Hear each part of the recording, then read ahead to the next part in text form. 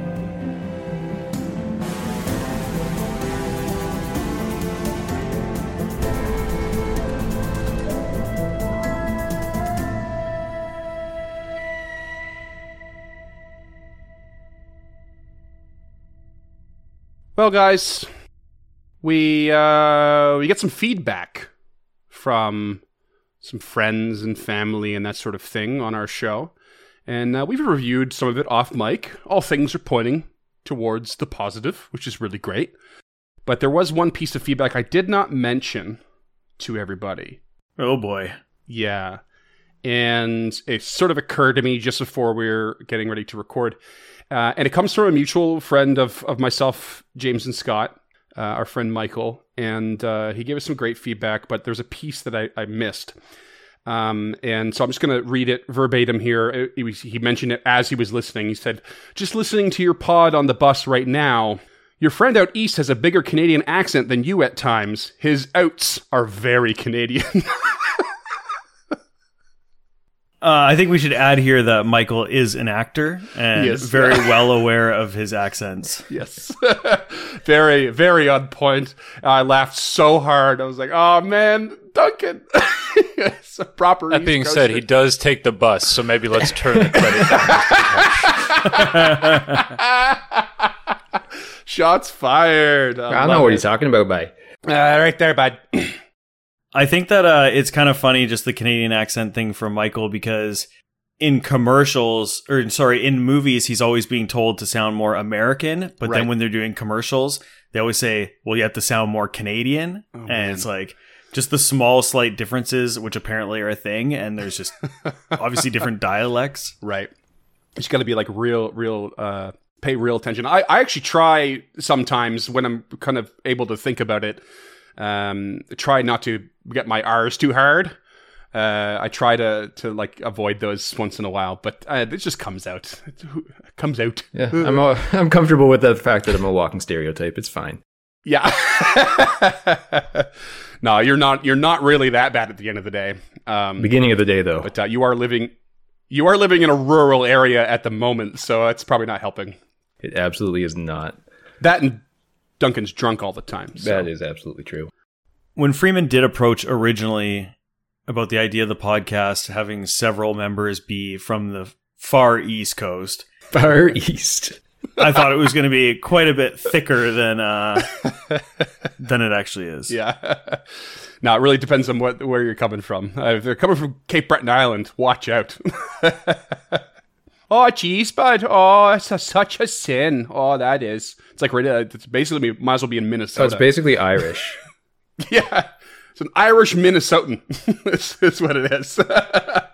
And I say far East Coast because so many people around here say East Coast and mean Ontario. like Toronto. And Yeah. you're like, that's not even on the coast. No, We consider ourselves central. Yeah. Yeah. yeah, they just. There's a lot of people from around the Toronto area that think it just stops at Toronto. So I think that's where that's coming from. Yeah.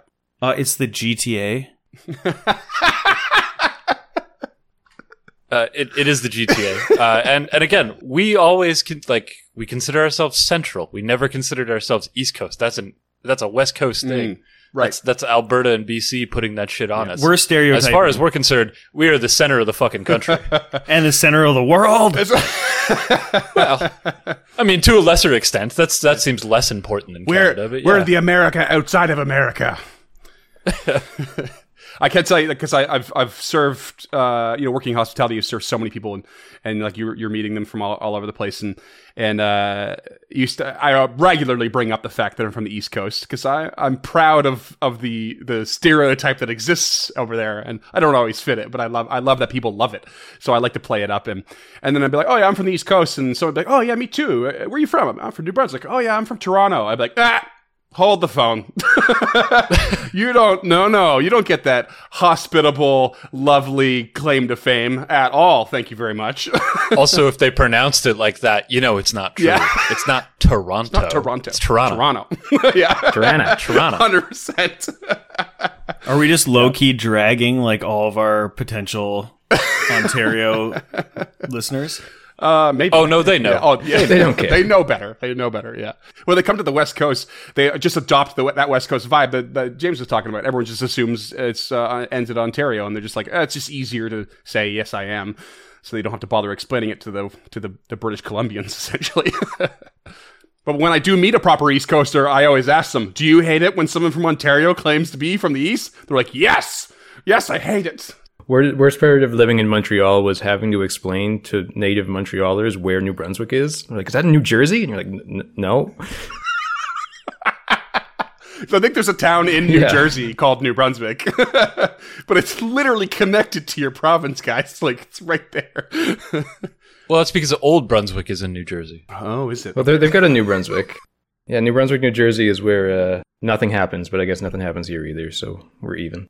Well, in the interest of no longer boring what will hopefully be our American listeners, we're going, I've heard of Toronto, but I thought it was Toronto, and the rest of this makes no sense to me.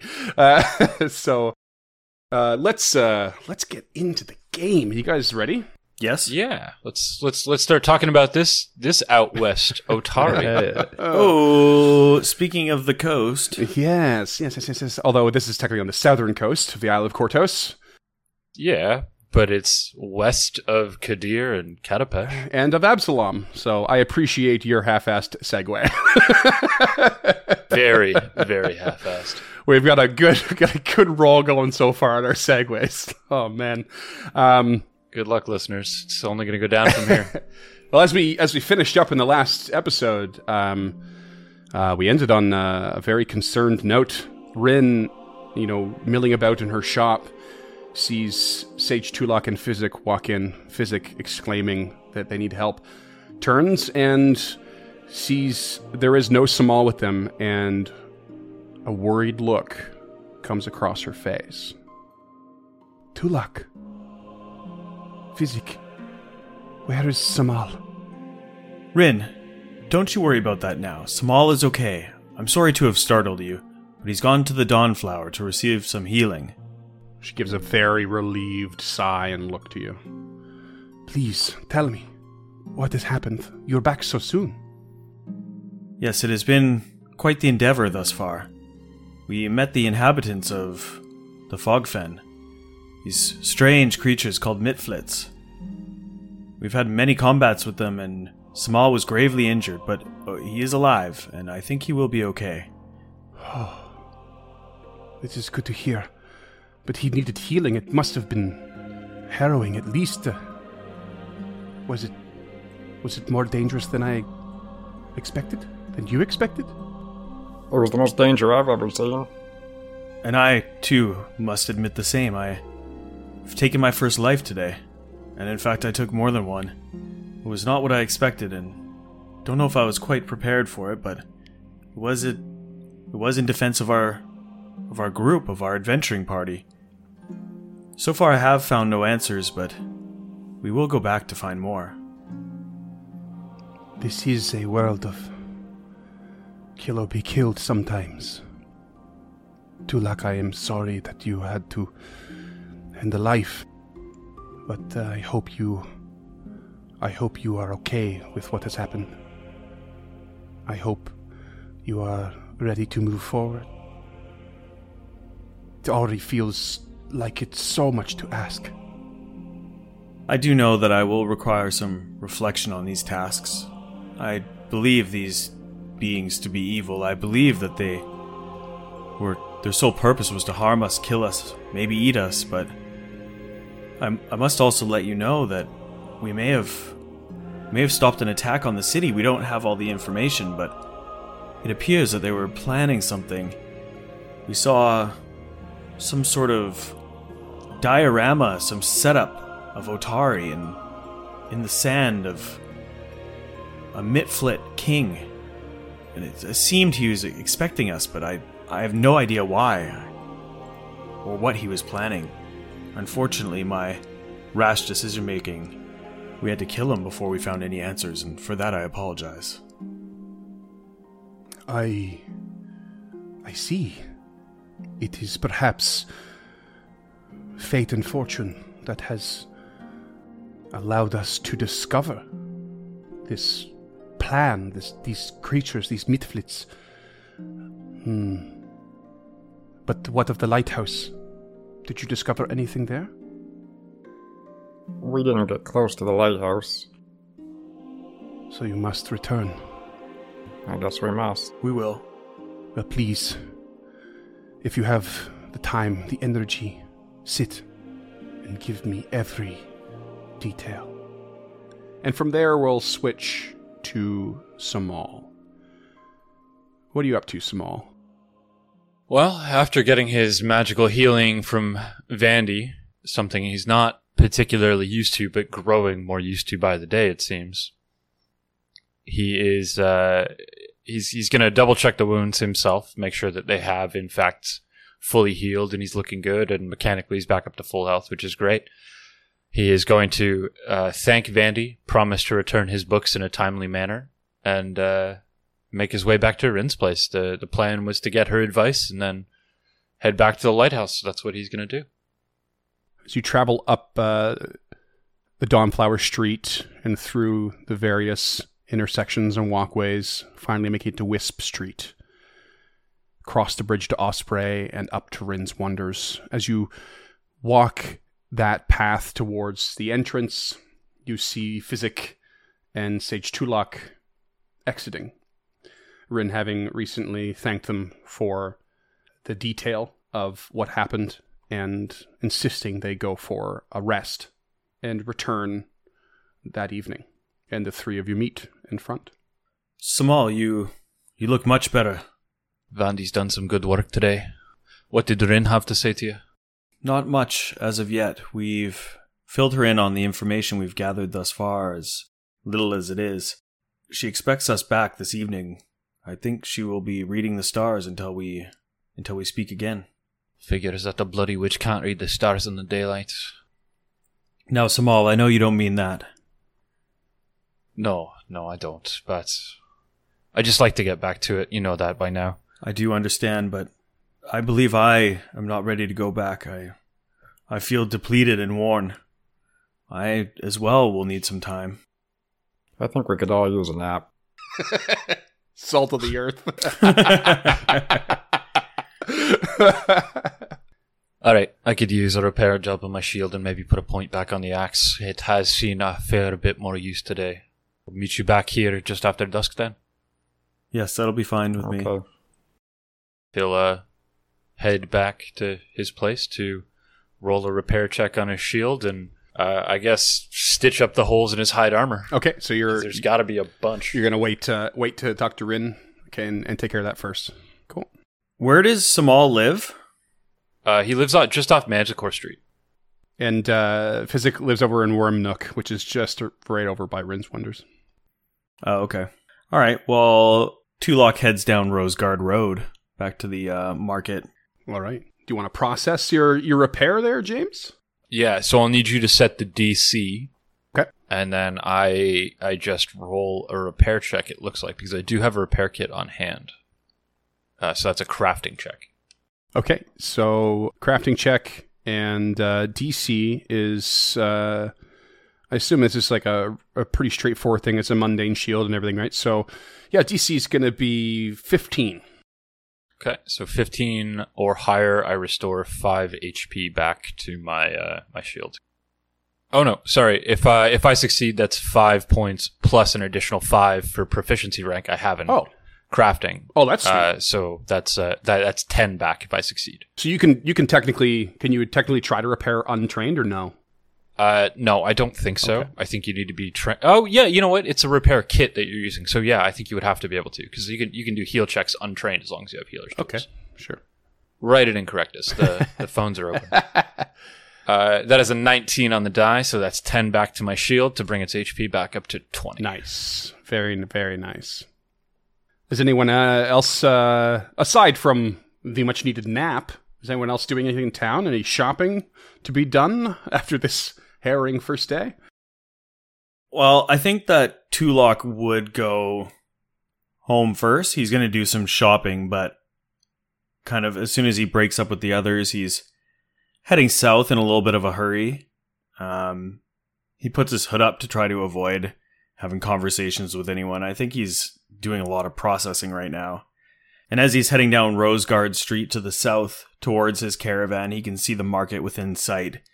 And he just kind of stumbles a little bit, reaching to his head, and just begins to rub his temples a little bit, kind of recovering. But as he approaches his caravan, he has to kind of take a knee, holding on to one of the wagon wheels and holding his head in his hand. And not just because of the fact that he's taken lives today, but he seems to be kind of worn, and his body is tired, and his mind, and he starts to think intrusive thoughts and hear intrusive voices. Creepy. Yeah, you're not wrong. But luckily you live right in the corner of the market, so you don't have to go far for shopping. What about you, Physic? Yeah, Physic's not exactly swimming in it right now. Gold, silver, or copper, that is. So he would probably just quite dejectedly trudge his way home for that much needed nap. Out of character, do you need anything, Duncan? Like, I've got 5 gold I can don't spot really if you think want. there's much that I do. No, like, I kind of got the weapon that I would have needed from that last encounter, where I've got a nice fancy crown on my head, and I'm going to have more reagents in the morning for more healing items. So Fancy being the operative word. Fancy's doing a lot of heavy lifting there, yeah.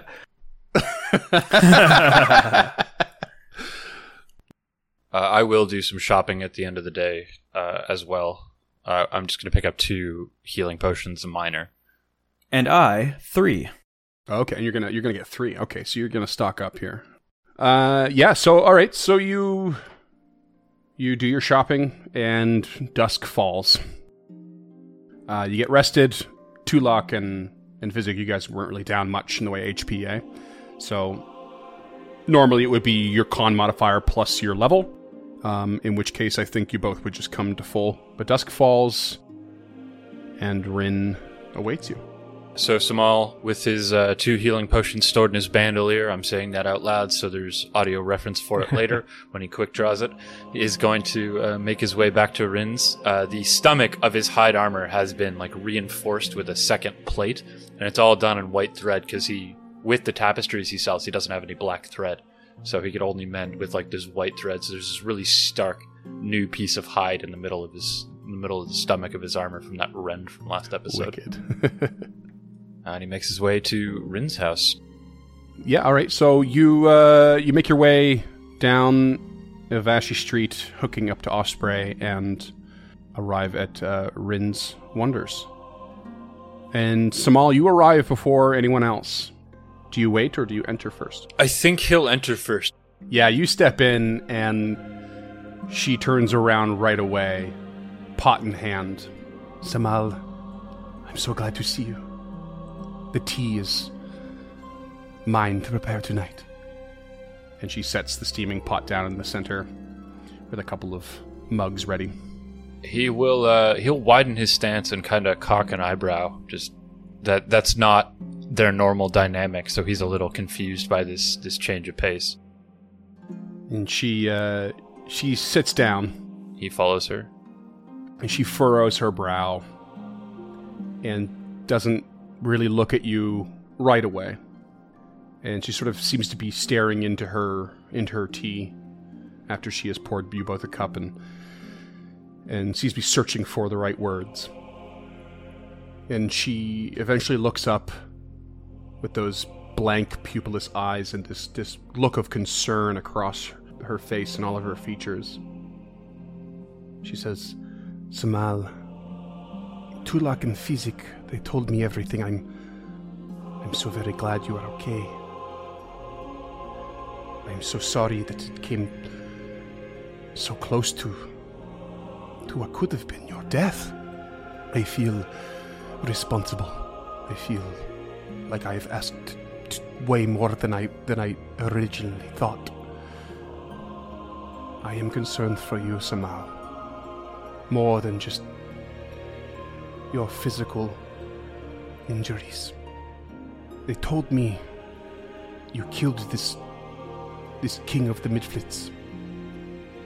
He makes direct eye contact with her and just casually waits for her to finish. She's clearly got a point to make, and he wants to hear what it is now. His expression is a little more frustrated than you might think at the questioning of his actions, but he's waiting to see what she has to say about it. And she sort of waits for you to respond, and you don't. And so she kind of grows a little more anxious.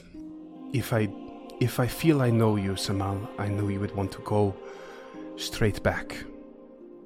You took the day, but not because you would wanted to.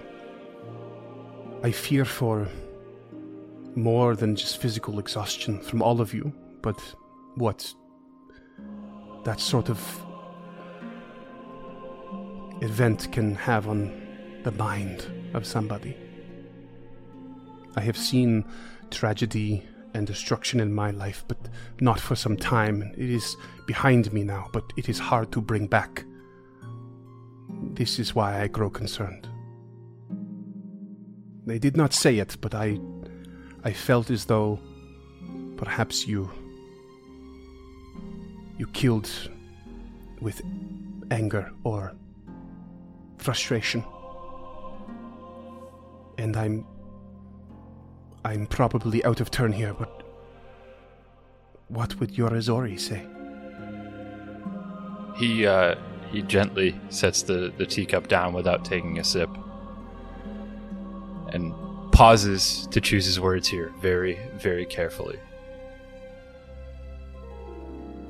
Izori would have put her scimitar through his spine before I even had the chance.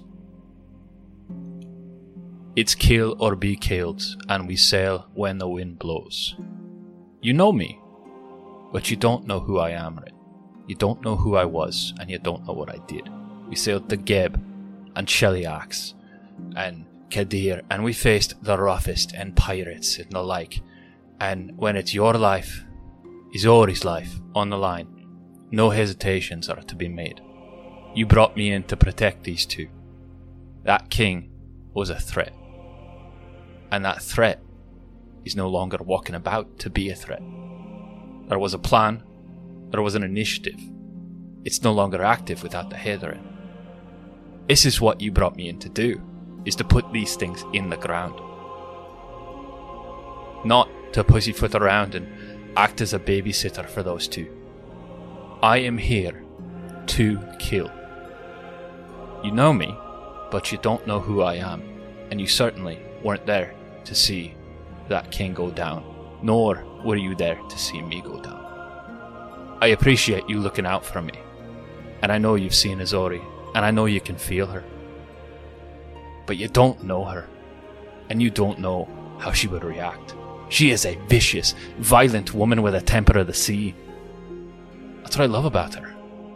She is the crashing waves, and I'm the rocks she crashes upon. And then he just leans back in his chair. Ooh, that was good. Now I want to kill Samal just like I see Azori. That was awesome. She bows her head for a moment and then looks up through the dome in her shop and to the stars above. And while gazing up, she says, "Then the stars were right when they guided me to you. You are right. I do not know you. Not truly. And you surprised me somehow. But now you fill me with confidence as well. This is more than just my asking. It is the fate of the caravan of the cosmos. You were built for this. And while I will always be concerned for you, I will no longer mother you." and she looks you right in the eyes at that point. "This I promise." The truth is, Ren, I'm glad to hear that. I don't need a mother. I need a friend. I need somebody who's going to watch out for me and these and Izori. That's what I've always thought of you as. A friend, and a good one at that. And then he picks up his teacup, visibly relaxing. And she also visibly relaxes. You've come to an understanding, given the circumstances, that neither of you really expected. And I feel there's this moment where your friendship has, like, hit a new point. Yeah. We truly understand each other again. It was just a casual, give and take relationship, but now we understand each other. Yeah. You have a very mutual understanding for what little you know in detail of each other. And I'd say you sit there quietly together, sipping some tea for just a short while. Do you imagine the mood is tense at this point, or do you imagine like it's relaxed and all the tension's left from the air? From Rin, I would say it's not tense coming from her, but rather she's kind of really in thought at this point. Like just really almost meditative, really considering, the details in which of what everything that happened that Physic and Tulak gave, and she's just sort of mulling that over and the consequences, that sort of thing, and trying to and also thinking about what just happened between the two of you. And her relaxing definitely comes from like this. She has this sense of that was a very good thing, very therapeutic, if you will, because she's been anxious. I wanted to make sure, because if Physic and Tulak come into a very tense moment, whereas it was intense, but it's no longer tense. I was going to ask the same. Yeah, that would change the atmosphere for sure. So it's good to know that we're just like quietly drinking tea, sitting in this silent understanding. And Tulak or Physic, who comes in first? I'll leave it up to you guys. Or do you come at the same time, hand in hand? Just high-fiving, sweet air kicks. Gallivanting down Osprey Street. Make it that much better if it was tense to go in there. Just like, oh my god. Tulak shows up and Physic's got a hopscotch chalked out on the pathway, just playing. Yeah, I guess Physic will come in next.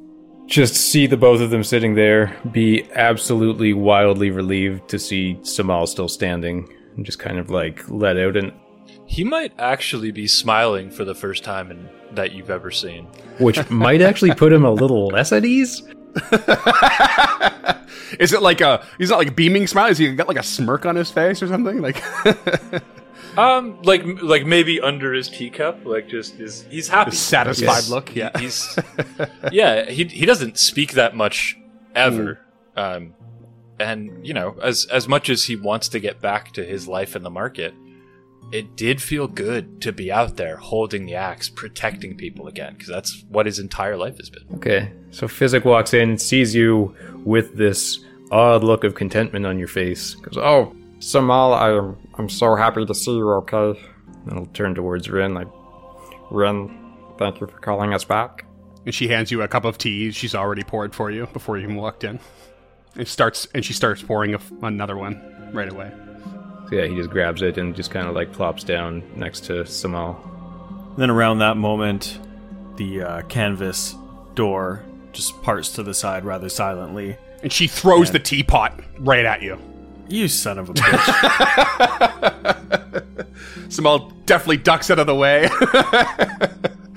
I use telekinetic projectile to take the most expensive thing off the shelf and smash the teapot before it hits me. You piece of shit.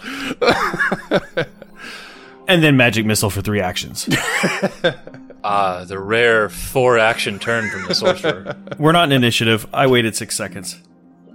All right, Sage Tulak walks in, yes. Sorry to interrupt. So Tulak comes in, silently. Just a hand on his pouch to stifle kind of the click-clack as he was moving through the streets. And gives kind of a half-assed, half-smile to them. But quickly just kind of lets that go as he kind of slides down into the chair.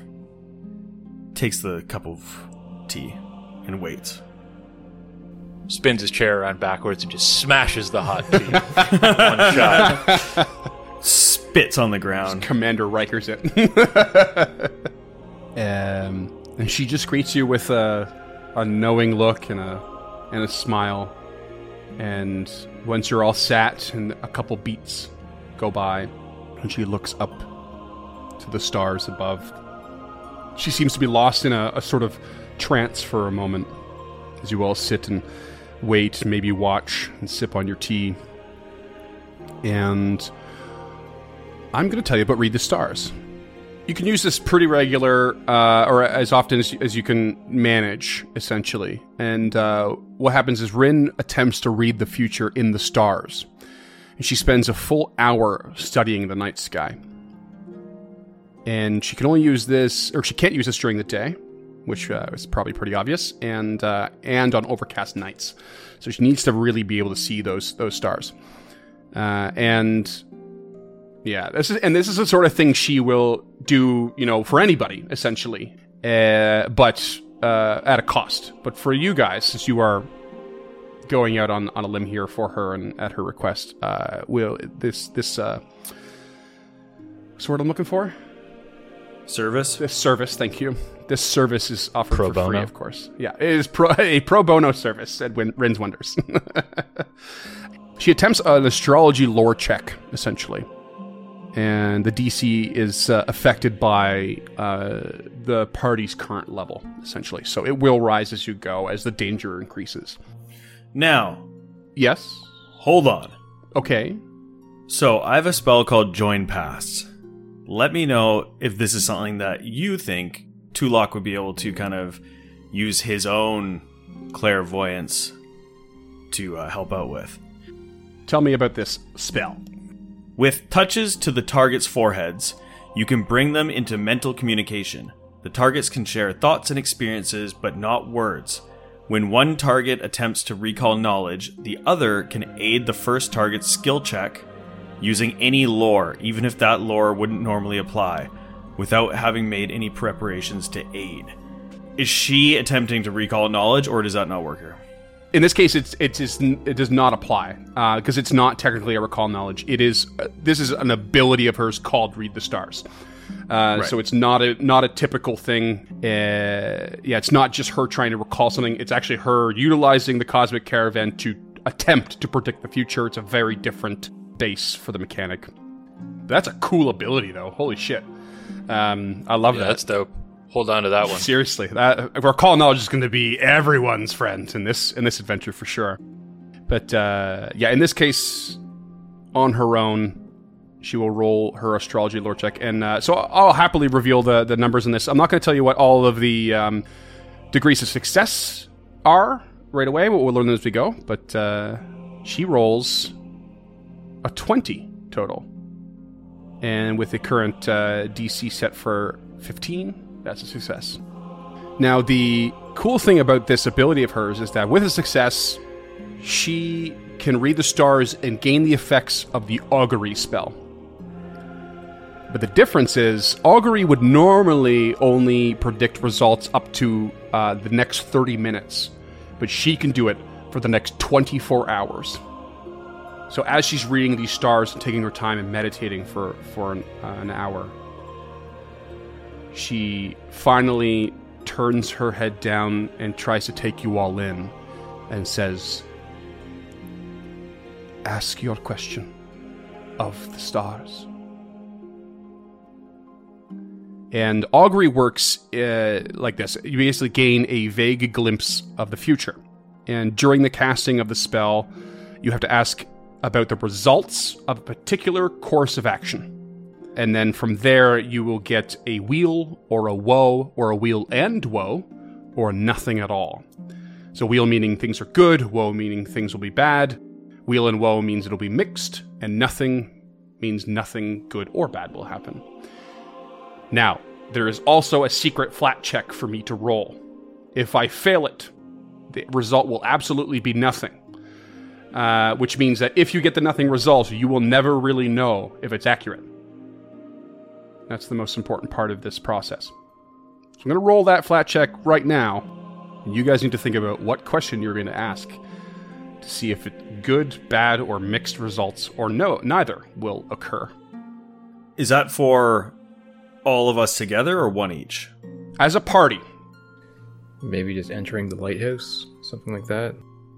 Mm-hmm. And the more specific you are, the more it might play in your favor. So it's like, do you want to ask simply, will it be good or bad if we enter the lighthouse? Or, is it good or bad if we enter the lighthouse at a certain time or from a certain direction? Like that, you get a little more specific. So it's kind of up to you guys how you want to sort that out. We could ask if we will get more information by going into the lighthouse during the day or night. Yeah. Or we could ask for 3 more wishes. I mean, that's just easy money. Yeah.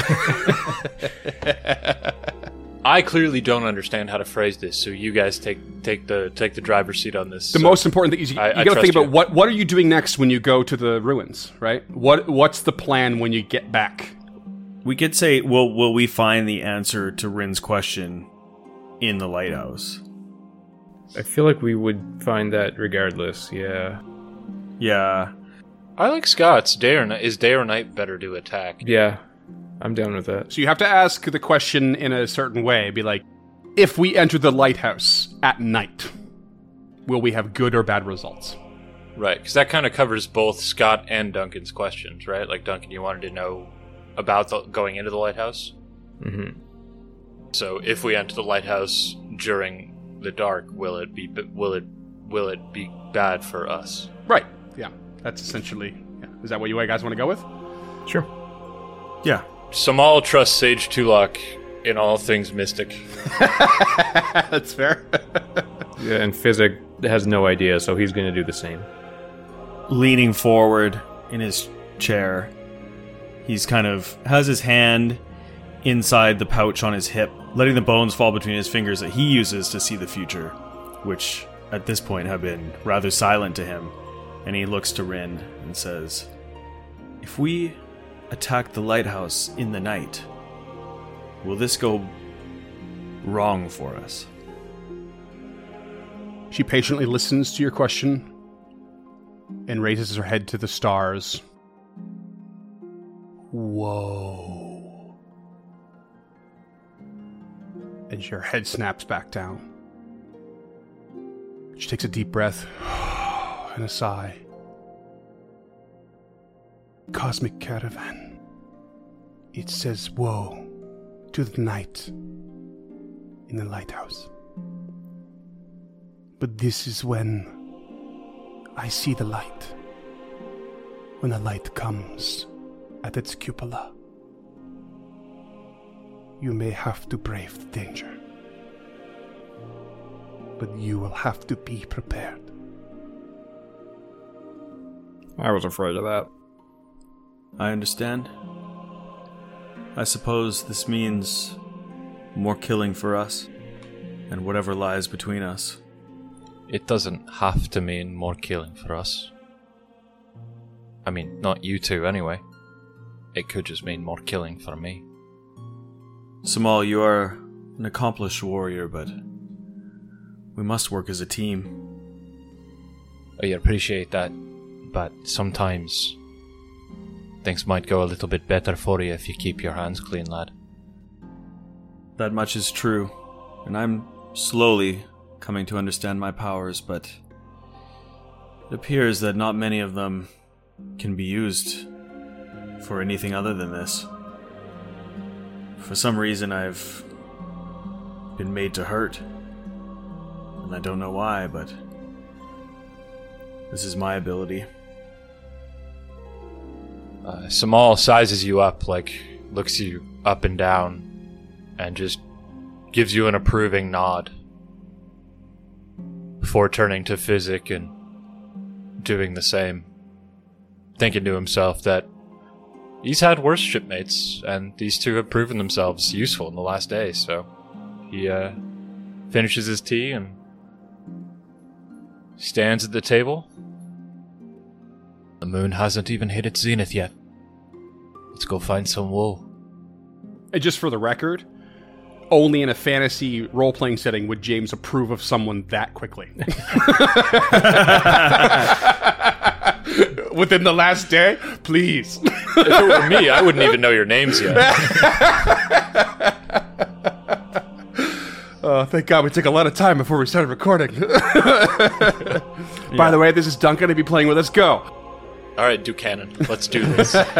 Yeah, I mean, Physic would be looking at them both, knowing that he might not be the one with his hand on a knife or what have you, but, they're all in this together. I imagine, has Physic gone from shitting himself to just normal nervousness now? The stools have hardened somewhat. Just pellets now. Square. So you set up right away then? That's the plan? That's Samal's idea. It sounded to him like Rin was saying, yeah, it's going to suck. You gotta go during the dark. So, his thoughts are to set out now. For sure, Rin is unsure. She just knows that she sees the light at night mostly at night, but then the stars have said, woe awaits you. Yeah, I read it as, we were there during the day already, and the keep has not yet been cleared out. So, not even if the gauntlet isn't necessarily shining at the time, that doesn't necessarily make it, safe to go during the day or completely a waste of time to go during the day. I think Physic would make the appeal to Samal of, she didn't say we have to go at night. There still might be things to look at during the day. Perhaps we scout the tower, clear the keep, and scout the tower during the day. And then we know nothing will come behind us come the nightfall. Perhaps we sleep this evening and approach in the morning and spend the entire day there. As much of the day as we can. How do you feel, Samal? I know you are anxious to head back to battle and complete this task, but perhaps we should wait. Takes in what you all have said and casts his eyes upwards through the dome to the stars and just gives a satisfied nod with your explanations. And now, lad, I'm not anxious to get back to the fight. I'm anxious to get back to everything after the fight. But you're right, my eyes are better in the day. I do understand the distinction you make, Samal. Okay, hold on. I've got an idea, though. Perhaps it would be best for us to go to the lighthouse, camp out overnight outside said lighthouse to kind of get, scout it out, recon, see if there's something going on in the tower that we can see from that distance, and then set out in the morning. Is that a case you're making? I'm just putting out the idea. Out of character. Are you putting... Okay, you guys have convinced Samal to wait until the morning. I'm ready to go. James wants to fight. James' favorite part about this game is combat. Perhaps we should approach the Fog Fen, the keep at night. See what we can see from a close vantage. Sleep under the stars.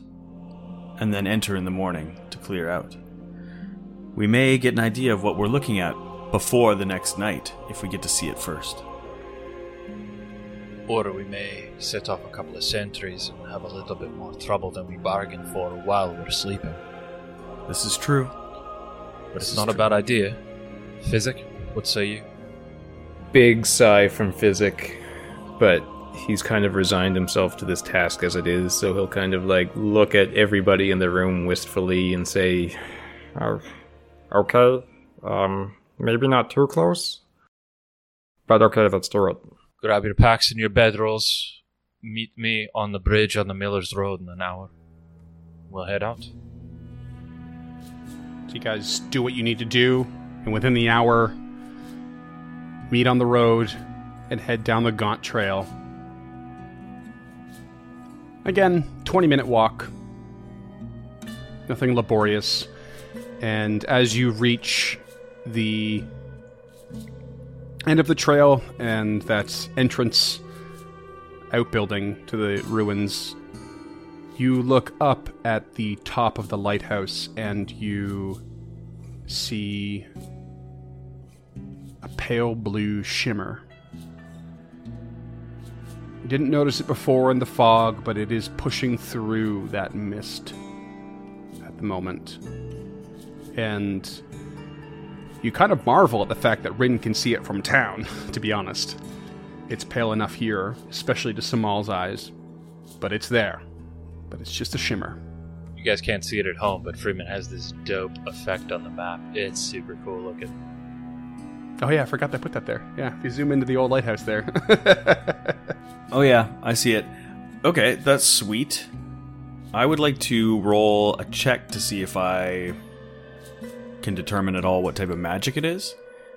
So, occult, arcana, It's a good question. religione.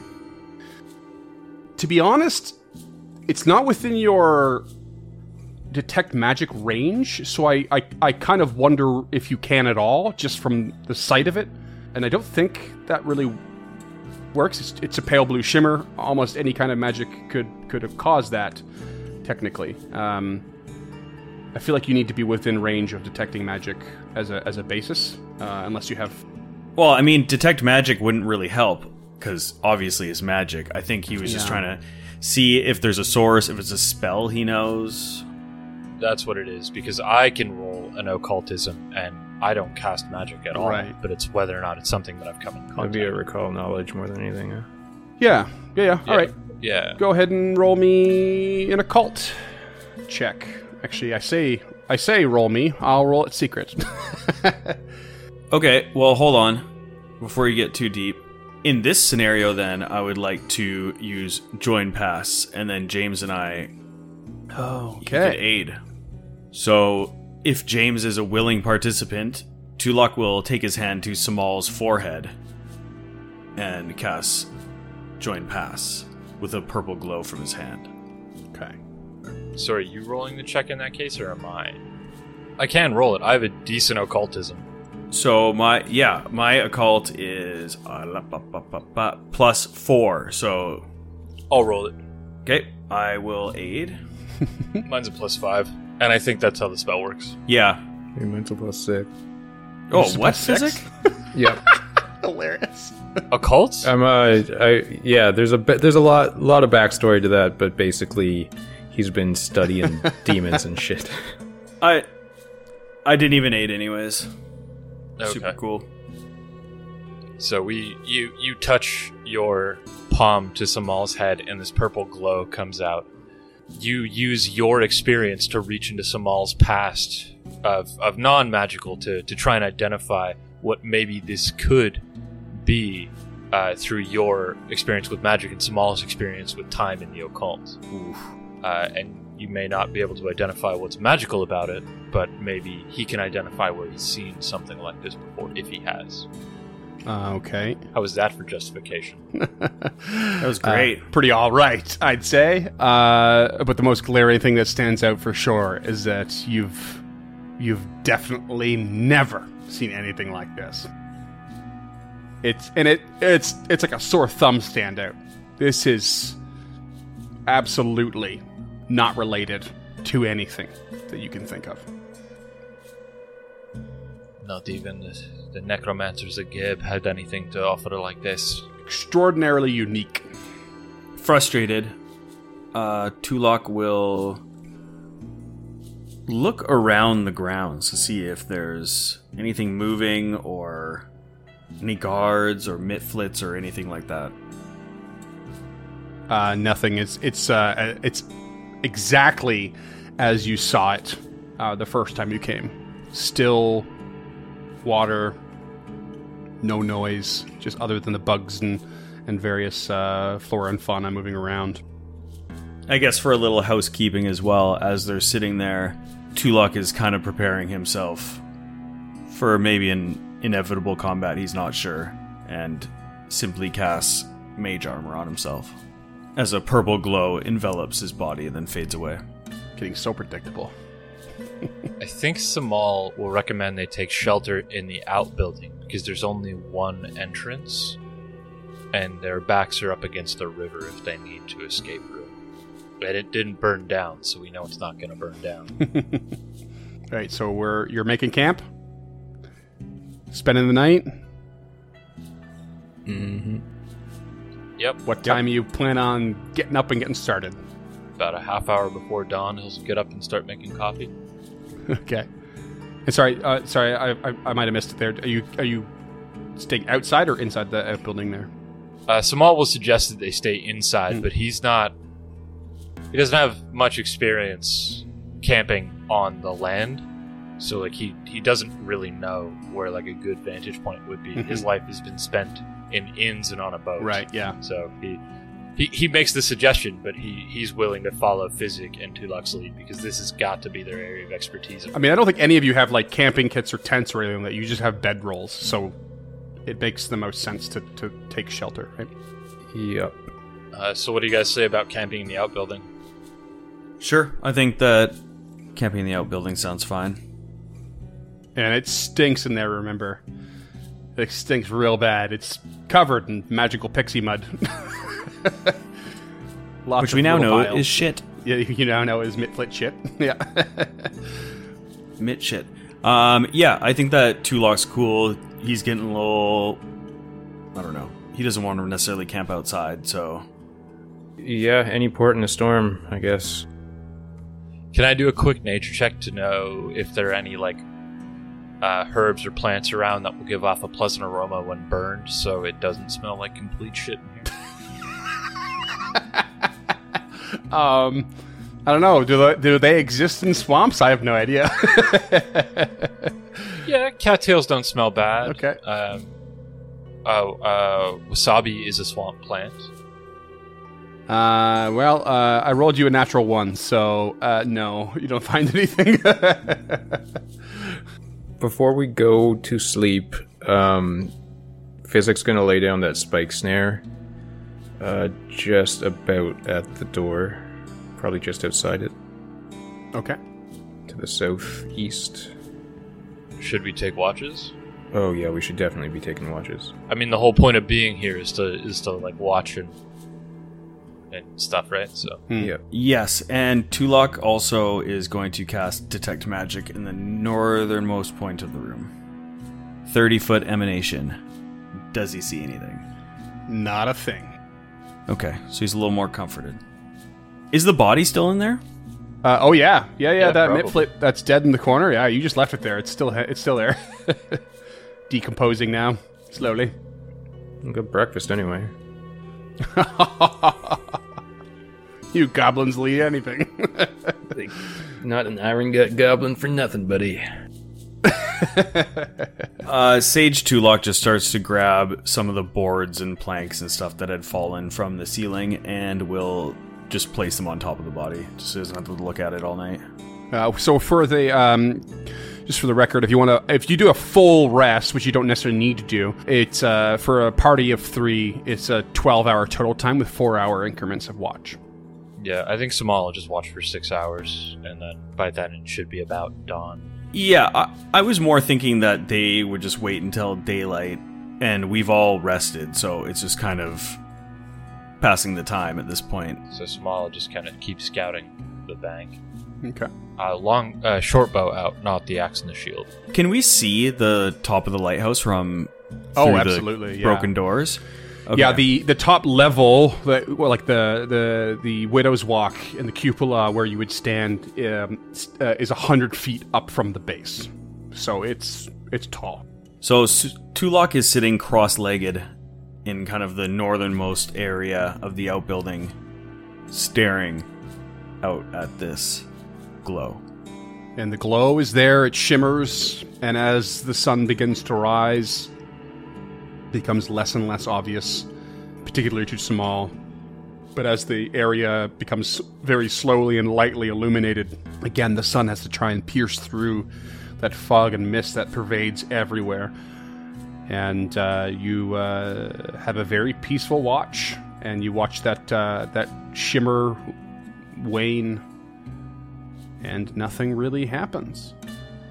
Although Small, as you scout around and the sun comes through, you do notice in the pond just a little tiny something peeking out. He's just going to assume it's that fanged frog and just make his way back to the outbuilding. And so we hit the morning. Let's call it, you said just before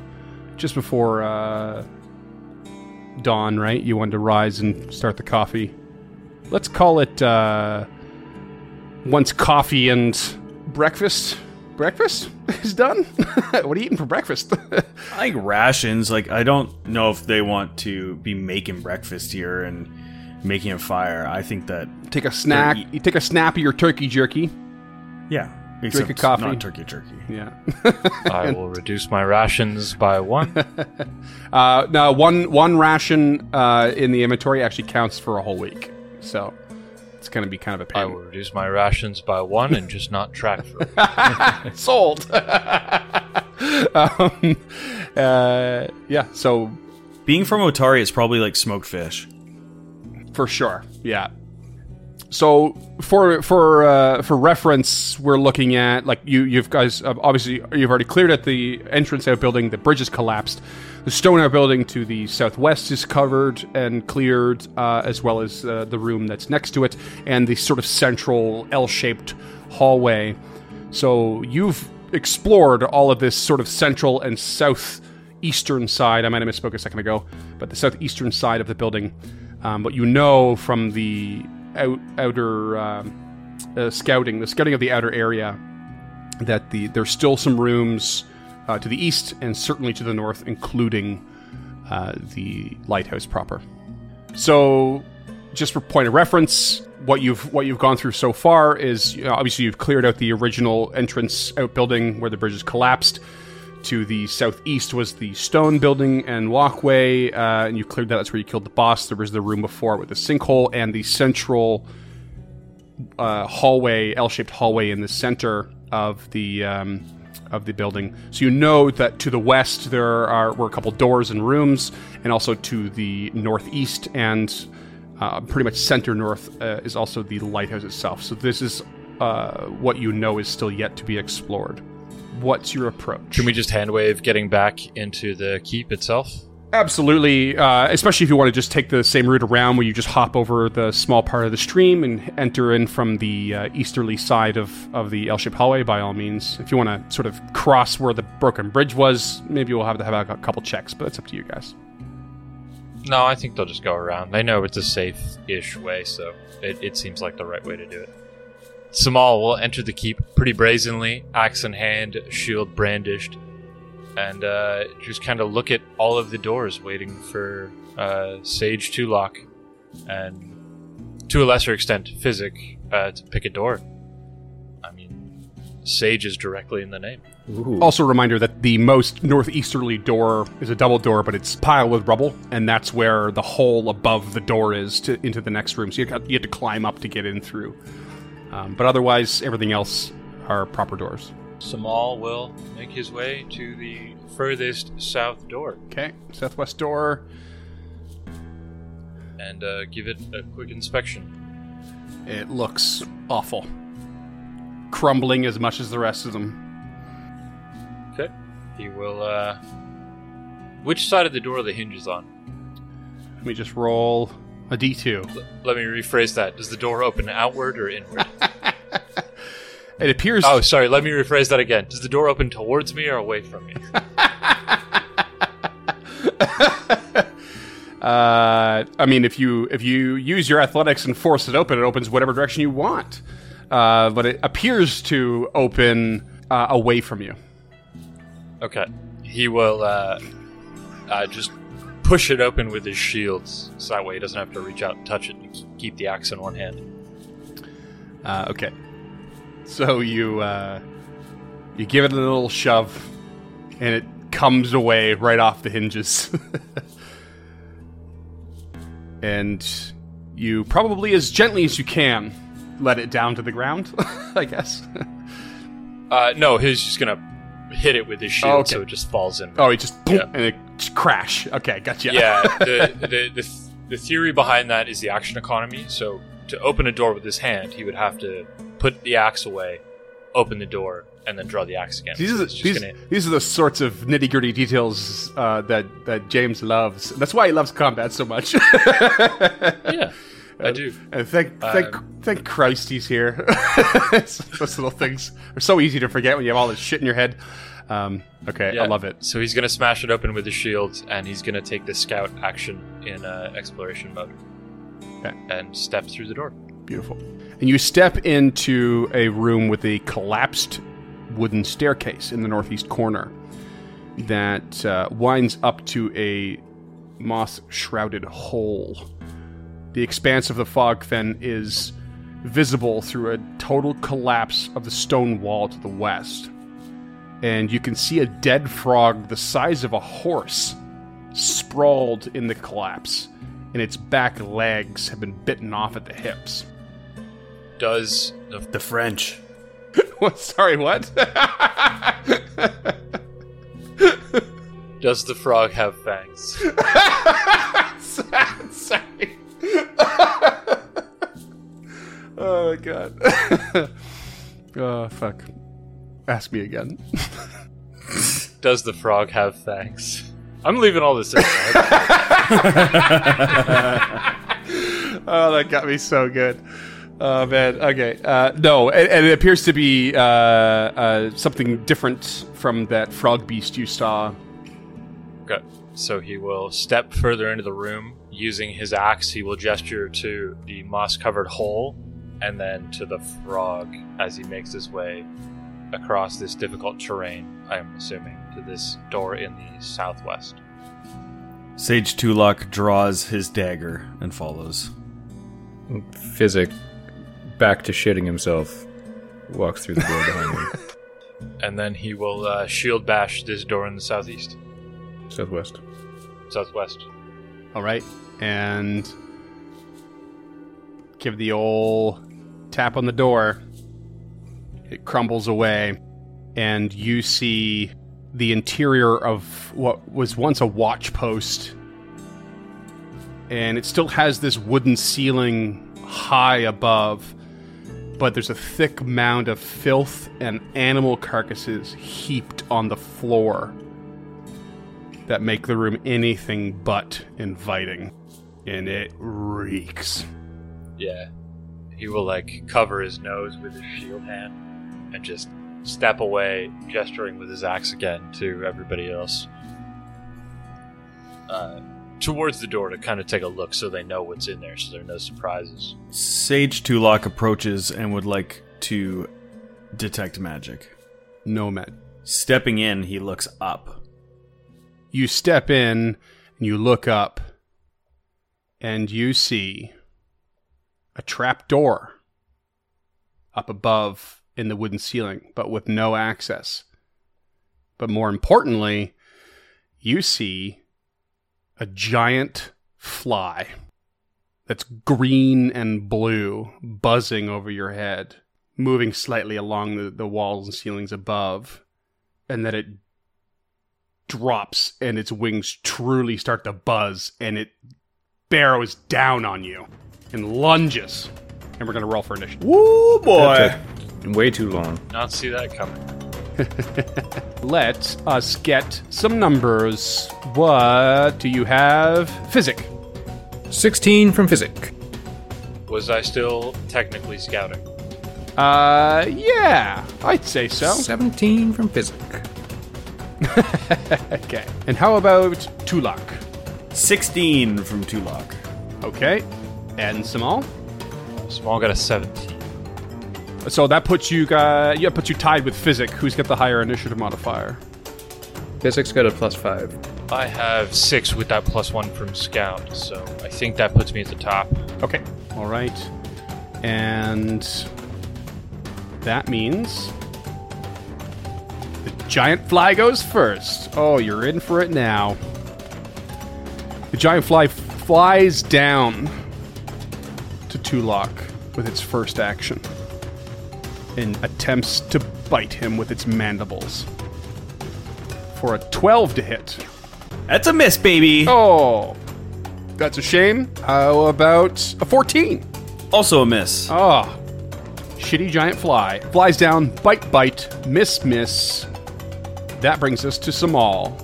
You stepped out of the room to give way. What's he going to do now? He is going to move back into that room through Sage Tulak. His full complement, full stride, 25 feet.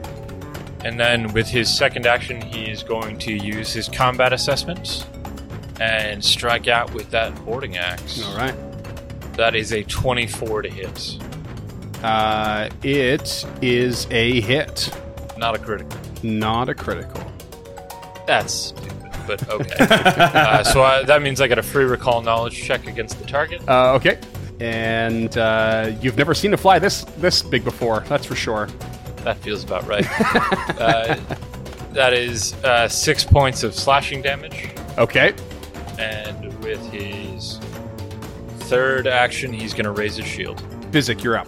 Oh boy, that's what I want. We haven't really planned this out really quite yet. Tight quarters in there. Not a great spot for a bomb. I was just thinking, as much as I love splash damage against my own party members, I mean, we have evidence for your love of that. yes, we very much do. Recorded evidence, in fact. Well, yeah, I'm glad nobody's ever gonna call me on that ever again. He's just gonna step right behind one Mr. Tulak and throw a dart at the fly with that's a -3 from cover. Am I not mistaken? You know what? It's come down, but I think it's attacking a little bit from above. So I'm gonna go ahead and say it's 5 feet in the air, and you have a more clear line of sight than normal. Oh my god. Okay, so it'd be one action to draw from the bandolier, and then one action to throw it for a 25 to hit. That's a hit. Still no crit though, so don't bother asking. I wasn't gonna. I don't have that much confidence in myself. 2 damage, Okay. and that's my turn. Pretty all right from Physic, considering that's not your forte at all. Tulak. This thing's all up in your goodies. What are you going to do? So Tulak will dodge out of the way and wipe his hand across the face of the giant fly and cast Daze. So, a will save, sir. Will save. Will do. Will do, can do.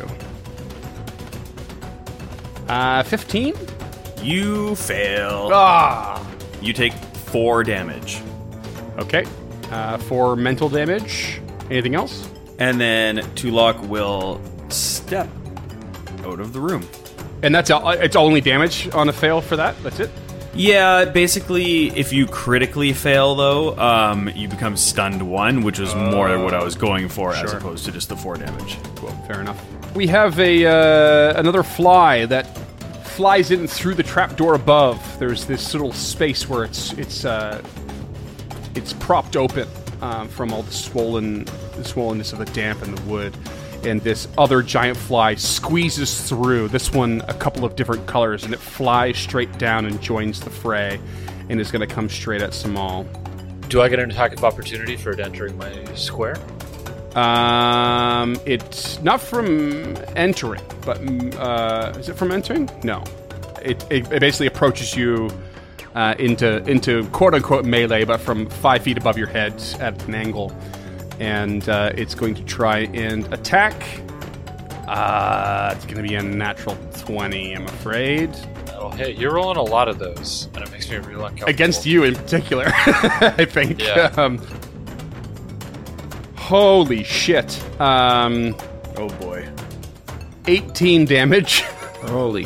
What? Oh, no, I'm gonna use my reaction to shield block. Yes, sir. Fuck. That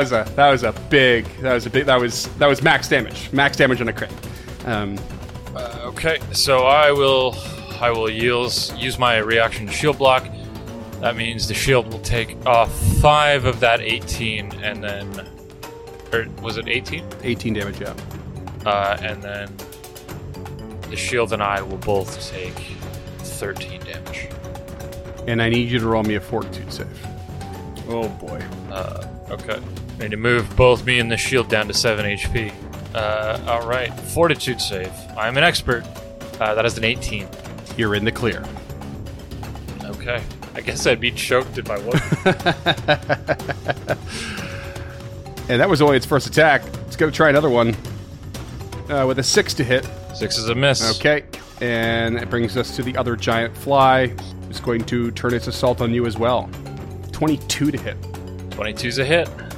8 damage.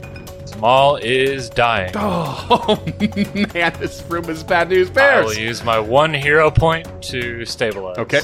Or to make a hero recovery. So it bites you, you go down. I need another fortitude save, however. Even though I'm unconscious and dying. It's the fact that it hit you at all. That's 23. Oh, yeah, nailed it. And then this fly will lower itself down and move towards the door, seeing Physic, and attempt an attack on him with a 7 to hit. That does not. And that brings us to Samal. That's going to basically be your turn. You're just there unconscious. Yeah, and Physic can see 2 gleaming healing potions in Small's bandolier. However, this fly is actually flown down to the ground, so it is in your way. Holy shit. This is not where you want to be. Firstly, he is going to throw an Alchemist Fire. If getting it past that thing would have it be from cover now, wouldn't it? Kinda, yeah. I mean, it's a low AC to hit, like, the ground, Yeah. so it's not that big a deal, but you're also But Samal's there. And Splash hitting with damage is not damage your- if I hit your any of these main- flies dead on. go-to for damage on bombs, right? It's not really ideal. You want to hit the target. Can he not squeeze past the giant fly? You could attempt to tumble through. Oh, okay. You roll an acrobatics check against its reflex DC. Yeah, quite characteristically not a very acrobatic little fellow, this guy. But I don't really see a ton of recourse right now. And he's absolutely bugging out. Pardon the pun. I'm going to give this to you as a freebie, just as we're still getting our feet on the ground in this. This is a fly. It's a big fly. Its reflex is very high. Ooh, okay. I suppose, yeah, I can't even, like, swat them in real life. Right? So I don't think he's going to even be able to try to get past it. What he will do is cry. No, he will... Fuck. He'll just try to hit it with another dart and run away. Okay. With an 11 to hit. Yeah, no dice. And he will take a step away to the northwest Okay. and pray to whatever deity needs to be prayed to right now that one Mr. Sage Tulaka can help us. Sage, what do you got? All right. Things have gotten pretty dire in here, so Sage is gonna reach into his bag of tricks and he will raise his hand and cast Magic Missile. Oh, buddy. And he's gonna go with all 3 actions on this one. Okay. We need to level up soon. Yeah, so that is 4 points of damage for the first Okay. attack. It's still alive. 3 points of damage for the second. Still alive. And 5 points of damage for the third. It explodes. All right, but unfortunately that is all he can do this turn, as that is 3 actions. Okay. First giant fly in the doorway, down. Next up, other giant fly that surprised you through the doorway, and it sort of starts to just fly up and around it within this watch post, and it spends its whole turn doing that. Samal, you're still unconscious but stabilized. Physic, what do you do? Well, this is his time to shine by seeing that fly go down. He will stride his way into the room. And you said the pile of carcasses is difficult terrain? Yes. Yeah, that tracks. I guess I've never really pulled a healing potion off of a unconscious body before. Would that be any more than the like pulling it out of his bandolier would probably be the same as mine, right? I'd say it's the same. He's did he fall on his back or his front? That's the question. But I feel like it's just getting too nitty-gritty, so go for it. All right. Roll a 1d2 to see if you landed on your potions and broke them all. That's really ruin your day. No facing in Pathfinder, Bard. Yeah. Kudos to that. Do you actually want that 1d2? No, God, no. Oh, okay.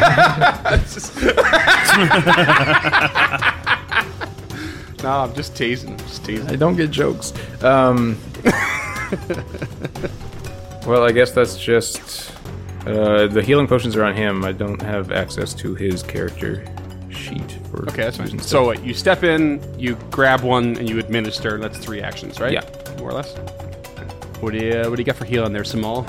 Your potion, roll it. 5. 5. Not too bad. Not bad. And you wake up. 2 luck. Can he see the giant fly from where he is through the door? Or Right is he now, too approach? no. It's flown, like, up. So you don't have line of sight. Not a problem. So he will stride with his first action into the room. Man, this door makes it difficult. Here we go. Alright, so he strides into the room past the pile of carcasses and is going to cast Telekinetic Projectile. But he is too disgusted by the pile and rolls only a 10 because he cannot focus. Oh, no. Steps in, does his best to throw a carcass at the fly or something, some such. No such luck. Fly flies down and starts going at Physic. As he would. As he would. Oh, natural 20. That's what you want. That's what you want. And that's going to be, oh man, nearly max damage for 16. Probably going to use a heroic recovery right about now because Physic just went down. Oh no! Okay. Physic down. Roll me a fortitude, please. And if anyone needs to know, I've also got a bandolier with slightly less effective healing potions in them. I can't believe this direction of this is going. A 22 from the fortitude. You are safe. Small, you're awake. I hate to ask, but that fly is another attack. Oh, yeah, you're not wrong. However, it will spend its action. Let's see, it flew down, attacks, and knocks Physic down, and it will fly over towards Tulok, the only one standing. So that's it. Is he still 20 feet in the air? No, it's back to the 5 feet in the air. Okay. He is going to stand up and take an attack of opportunity if that's on the table. It is not. You're good. Second action, he's going to hit this thing with its boarding axe. Okay, it's going to use what's called Avoid the SWAT. It's okay, I critically failed. Okay. You swing. Avoid the SWAT as a reaction of his when it's targeted by a melee or ranged attack. It gets a +2 bonus to its AC, and then it's also allowed to fly up to its speed, which it does. It flies 30 feet up into the air. Well, up to 30 feet in the air. Next, up to the trap door. So it's way up there again. I don't legitimately have a third action, so I'm just going to end my turn. How do you not legitimately have a third action? I don't want to draw a ranged weapon. Mm-hmm. I don't necessarily want to bring Physic back into this fight. Mm-hmm. I cannot throw the boarding axe, and I cannot ready or delay. So I don't have a third action that I like, so I'm going to end my turn at 2 actions. Raise a shield? My shield is broken. Oh, shit. Yeah, I was wondering about that. No. Oh, my God. It took 13 damage. The break threshold is 10, so there's 7 HP left. Man, those crits were brutal. Yeah. Okay, well, you could always try to demoralize it. Just trying to throw something at you. Well, that's fine if that's what you... Yeah, demoralize is the language trait. You can try with a -4, right? And you have nothing to lose. You have nothing to lose by spending the action. If there was ever a more confident fly right now, it's probably that one right there. Well, Physic is down and stabilized. Tulak, it's up to you, buddy. If there's anything you can do, you gotta do it now. Yep, absolutely.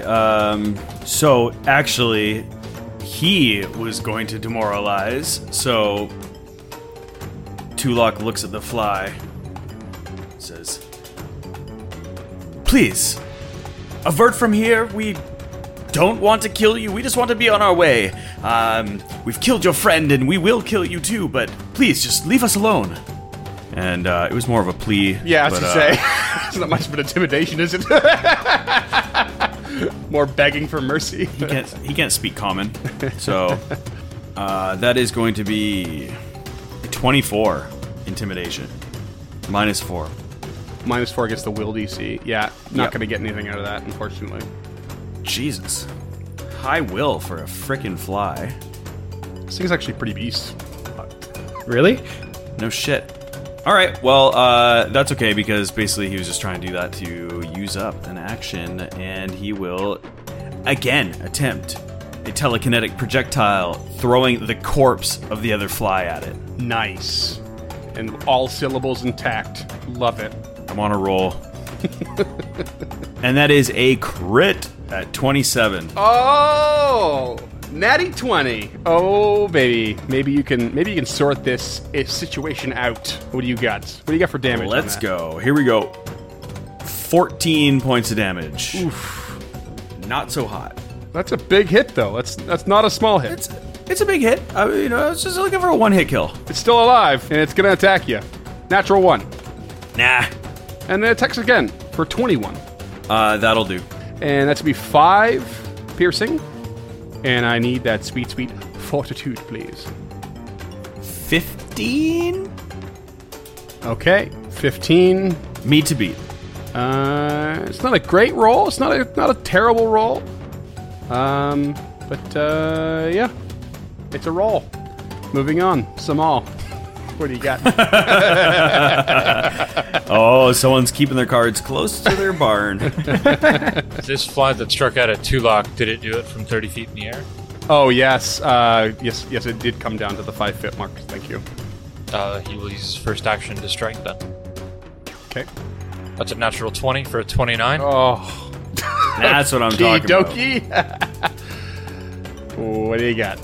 That is 20 points of slashing damage. Oh, that's it is. literally its max hit points. It's dead. It's so dead. Good. Fuck me. Just cleaves it in half. He removes that last action from his last turn to just wait. And he just waits. And when the fly comes down, it reaches out its mandibles to strike at Tulak, and it does. And Samal just cleaves its head clean off. And you could tell it tried to use its avoid SWAT reaction again, and went to shift after being hit, and then hit again, and being swung at, but you just timed it. You saw it was going to go for it, and you adjusted accordingly. And that is it. That's the end of that. But Physic is laying by the doorway, covered in animal carcass. Well, it's been a long day, fellas. What do you say we head back to town? Yeah, so are we still in, No, combat is done. Initiative's done. I'll use his healing potion on his bandolier like you did for me and bring him back A little up. tit for tat. All right. You scratch my bandolier, I'll scratch yours?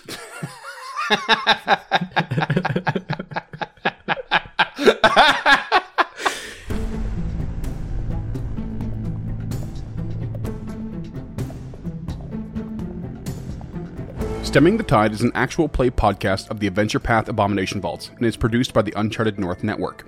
Stemming the Tide uses trademarks and/or copyrights owned by Paizo Inc., used under Paizo's community use policy. We are expressly prohibited from charging you to use or access this content. Stemming the Tide is not published, endorsed, or specifically approved by Paizo. For more information about Paizo Inc. and Paizo products, visit paizo.com. Music is composed by Will Savino and artwork by Greyhood.